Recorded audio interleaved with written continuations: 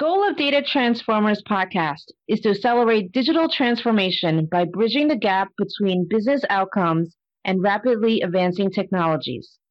And we aim to bridge this gap by focusing on data. I am Peggy Tsai, top 50 women in tech influencer, co-author of the AI book, and data governance expert. I'm Ramesh Danta, an entrepreneur, a tech blogger, and AI enthusiast.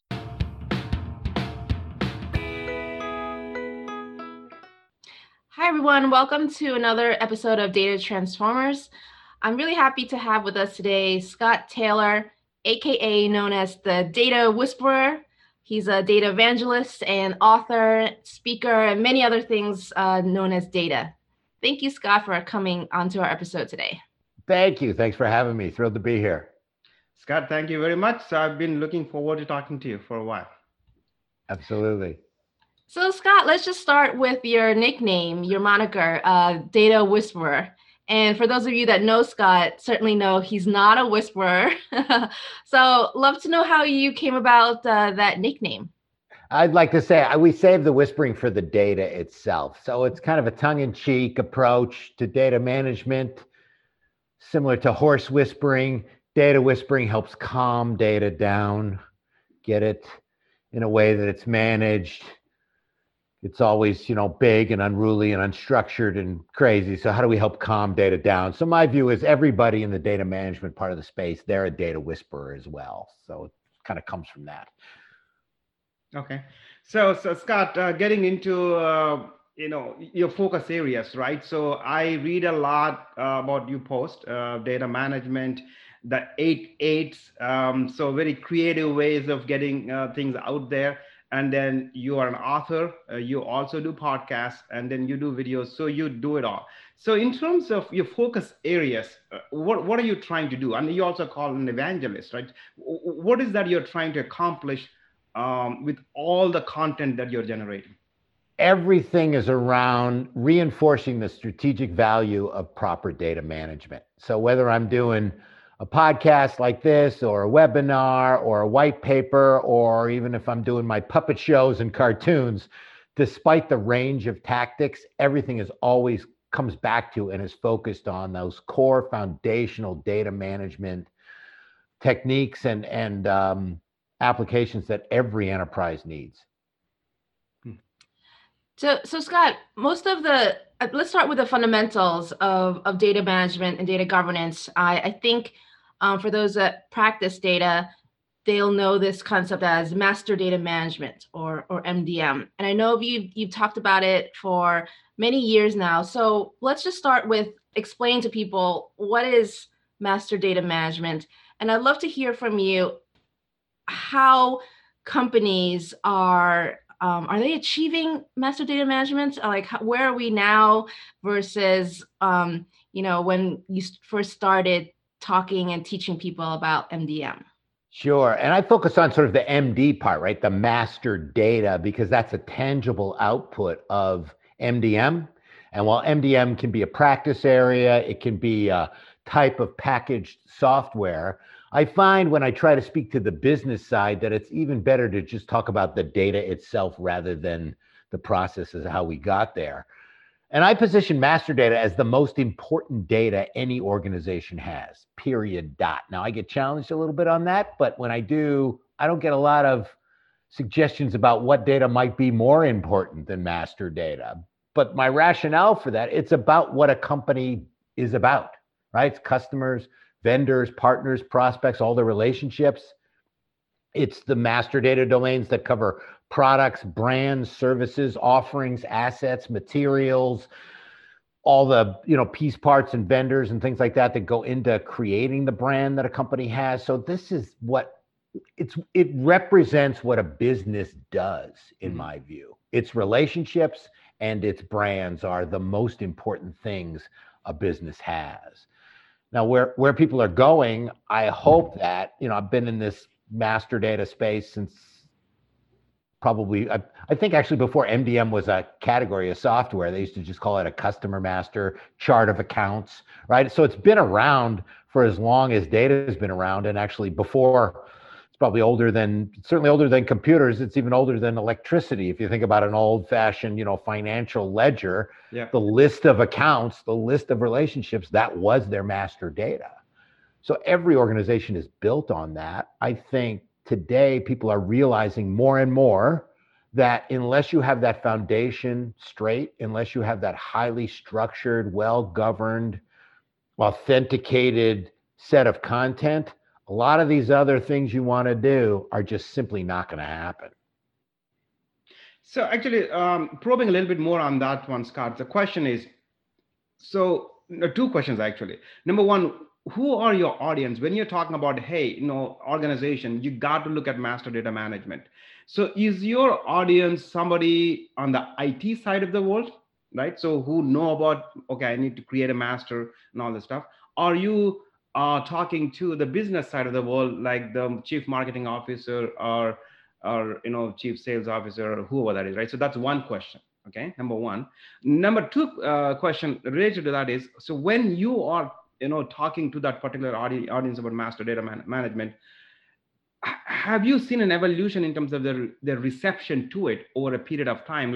So you've been at it for quite some time. So let's say 10 years ago, what was the reception? 5 years ago, what's the reception? And now with all the AI, this and 5G kind of stuff. So what's the reception to the master data aspect of it? Who's the audience and what's the reception evolution over a period of time? The audience that I started with, since I started in the space from the supplier side, from the vendor side, selling master data services in the form of actual data itself. So working for Nielsen, Dun & Bradstreet, these sources of syndicated, pre-mastered content is the word that I use to describe it. And the core audience there is the IT side. Now, as it's developed to sort of blend the answer to both your questions, now there's more of the CDO office, which wasn't around when I started. But what I found was I helped the IT side explain it to the business side. Okay. And so I've lived in that little gap between what IT wants to do, which is generally the how, and the business side, which really only wants to understand the why. Why are we funding this? Why does it matter? Why do I care? A CEO is talking to you about MDM. They're probably not going to ask how you do it, but they're certainly going to ask, why are you even telling me about this? Yeah. Why is this important to me? Why does it fit in my strategy? So there's that gap in there always between kind of the requirements and the implementation versus the strategy and the understanding the rationale. Actually, sorry, that was the reason I asked you a question. For example, if I go to chief financial officer, hey, you got to care about your data. You got to have a master data management.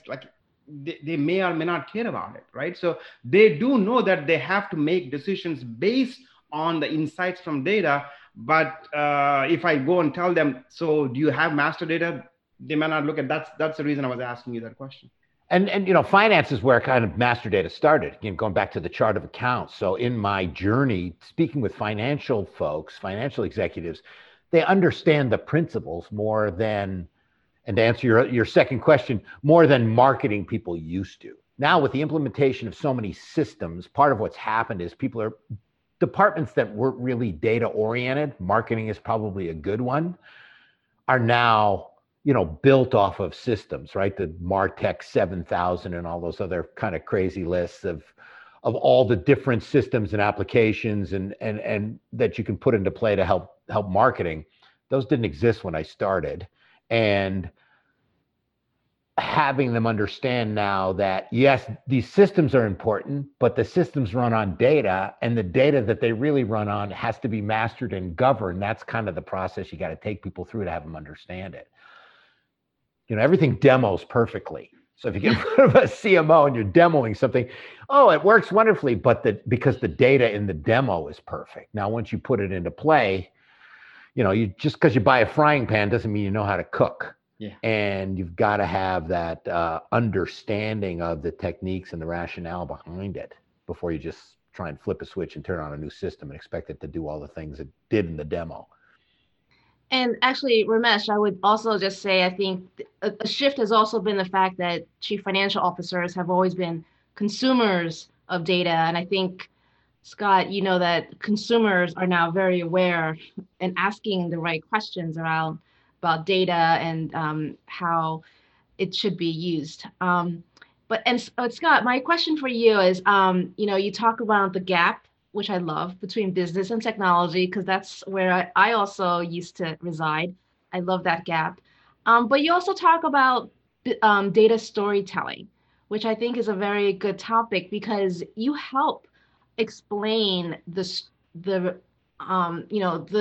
like not story, but you explain really to and connect the dots to the business and make them really emotional. I think there's an emotional concept part of storytelling that makes them really understand why they need to, invest in technology and do all the heavy lifting work around data.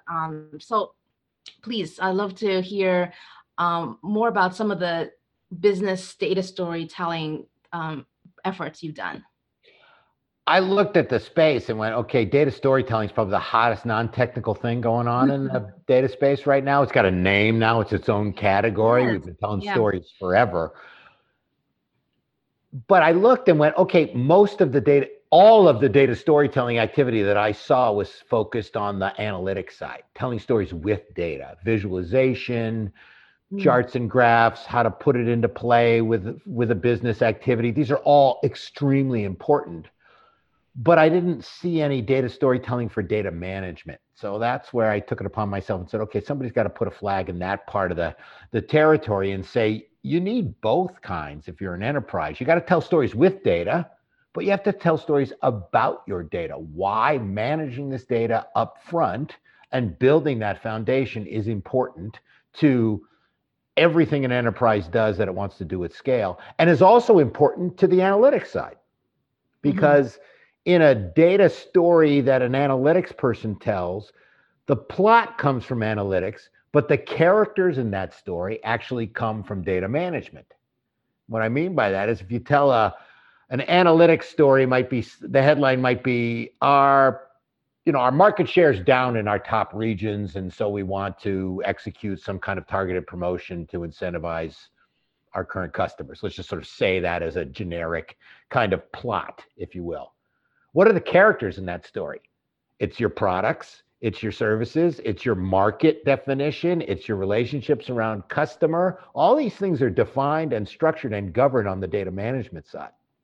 So being able to, getting a little meta here, but being able to tell the story about that story is important as well, to get the data management folks incentivized and kind of galvanized around the fact that they've got to be in the room when these other stories are being constructed, that the characters of your company, the nouns of your business are managed in the data management side. And it's as important. I'm not looking to try and outrank anybody, but at least trying to help the data management folks get a seat at some of these strategic tables where they tend to be not invited. Yeah.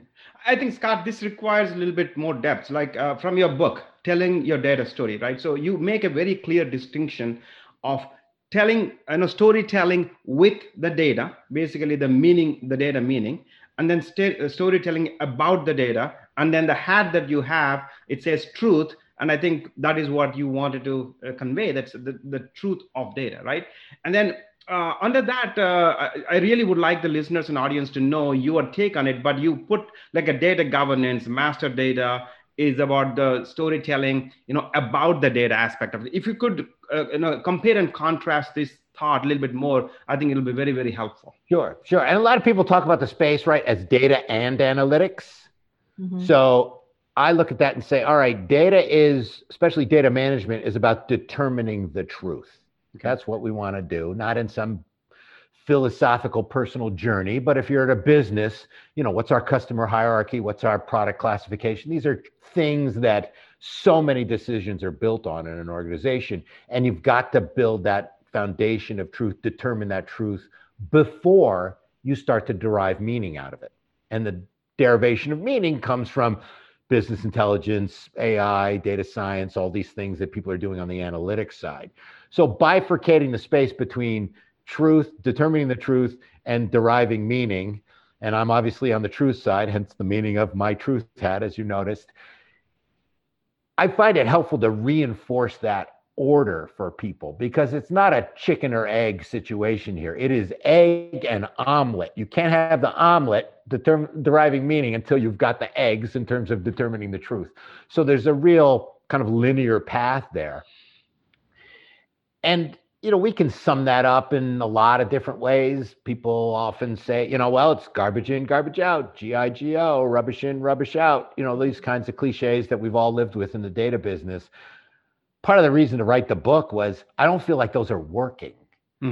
So if all you did was say, oh, GIGO, well, who's taking action off that? Yeah. It's a little deeper conversation than just simply a glib kind of comment from the back of the room from the typical data manager goes, "See, I told you we should have done this because the crap's coming out of there. We can't use it." So you got to be a little more strategic than that kind of anecdote. But it's the same theme, right? What you put in is what you put out. I tried to elevate this idea to the golden rule of data. Do upon your data as you would have it do upon you. And that kind of golden rule approach, I think, at least elevates the GIGO conversation. And Scott, who do you think in an organization is ultimately responsible, or who are the players responsible for pursuing this truth? I mean, I feel it falls into in a modernly organized organization in the CDO office. I mean, it's that chief data officer who should own data for the organization, the same way a CMO owns brand, right? A brand is all through the organization. Sales sells the brand, finance tracks the brand, manufacturing makes the brand. But the brand positioning, the brand stewardship, the brand equity, the brand governance, I'm using those words on purpose, are owned by the CMO. I feel like a CDO should have that same kind of remit and lead where the company goes and obviously be able to articulate as well as anybody the value that data is bringing to the organization. When there isn't a CDO, then we get into this issue of, okay, IT is, I think Doug Laney often says the CIO forgot its middle name, right? It's information technology. It's not really sort of information. We've lived in this world where the focus has been so much on the infrastructure and the technical side rather than the content of the data itself. So I'm going to answer your question. I feel like, if there's a CDO, they got to own it. Yeah. So actually, Scott, along these lines, one of the things I wanted to ask you, this is, again, about your personality as well as your profession. So there are people, your data evangelists like you, right? So providing services and then actually influencing the organizations to think about data, why they should think about the truth in data and things like that. So how do you, get your message out, right? So there are people like you, right? So I'm one of them, and then Peggy is one of, like she does from her perspective. So we all are trying to do it. But in terms of making sure that your message gets out, how do you do it? Like, what are you trying to make sure that you come out of this clutter and noise? I try and take my perspective, which I think is fairly unique. I try and put a lot of humor into it, but I can be serious as well. I can write white papers, but as we talked about, I can do puppet shows too. Part of it is the discipline to stay on message, no matter what the tactic is, and to be really focused. So when I work with somebody directly, if I work with a company, I probably spend as much time talking about what I don't do for them or what I can't do for them versus what I can do. But it's looking at all these different tactics and staying on that same message, not wavering from it, and making sure that, there's reach and there's frequency. But if you can keep figuring out different ways to talk about the same thing, then it breaks through the different audiences. Some people like to read white papers. Some people like to watch puppet shows. But if the message is the same, you're getting it out there no matter what. I do a lot of events, as you've seen. I kind of do both sides of the mic in terms of interviews and as an interviewee and an interviewer. But I'm always talking about the same thing eventually, which is the strategic value of proper data management. Great, Scott. And let's talk about some of the, on your LinkedIn profile, you've done data consulting work. So one question we always like to ask folks that embark on, as a data consultant is, what do you do when you first meet the organization, the team? What type of questions do you ask the stakeholders in order to ascertain or determine the level of data maturity or the gaps in the data organization? What are you thinking about? I'd love to hear your thought process. For example, you've done like consulting work at other firms, but take an example and walk us through your data consulting hat. Sure. The kind of consulting I do today over the last couple of years is different than the whole rest of my career. And so I'll kind of answer the whole rest of my career part first. That's where I was either working for a brand, like I said, Nielsen or Dun & Bradstreet, WPP, Kantar, these companies that I worked with or consulted for. Thank you for listening to today's episode. If you liked what you heard today and would like to hear more, please subscribe to our podcast on your favorite player like iTunes and Spotify. And please do rate our podcast. Also, please go to our website, www.datatransformerspodcast.com for more episodes, blogs, and information on our speakers. Thank you.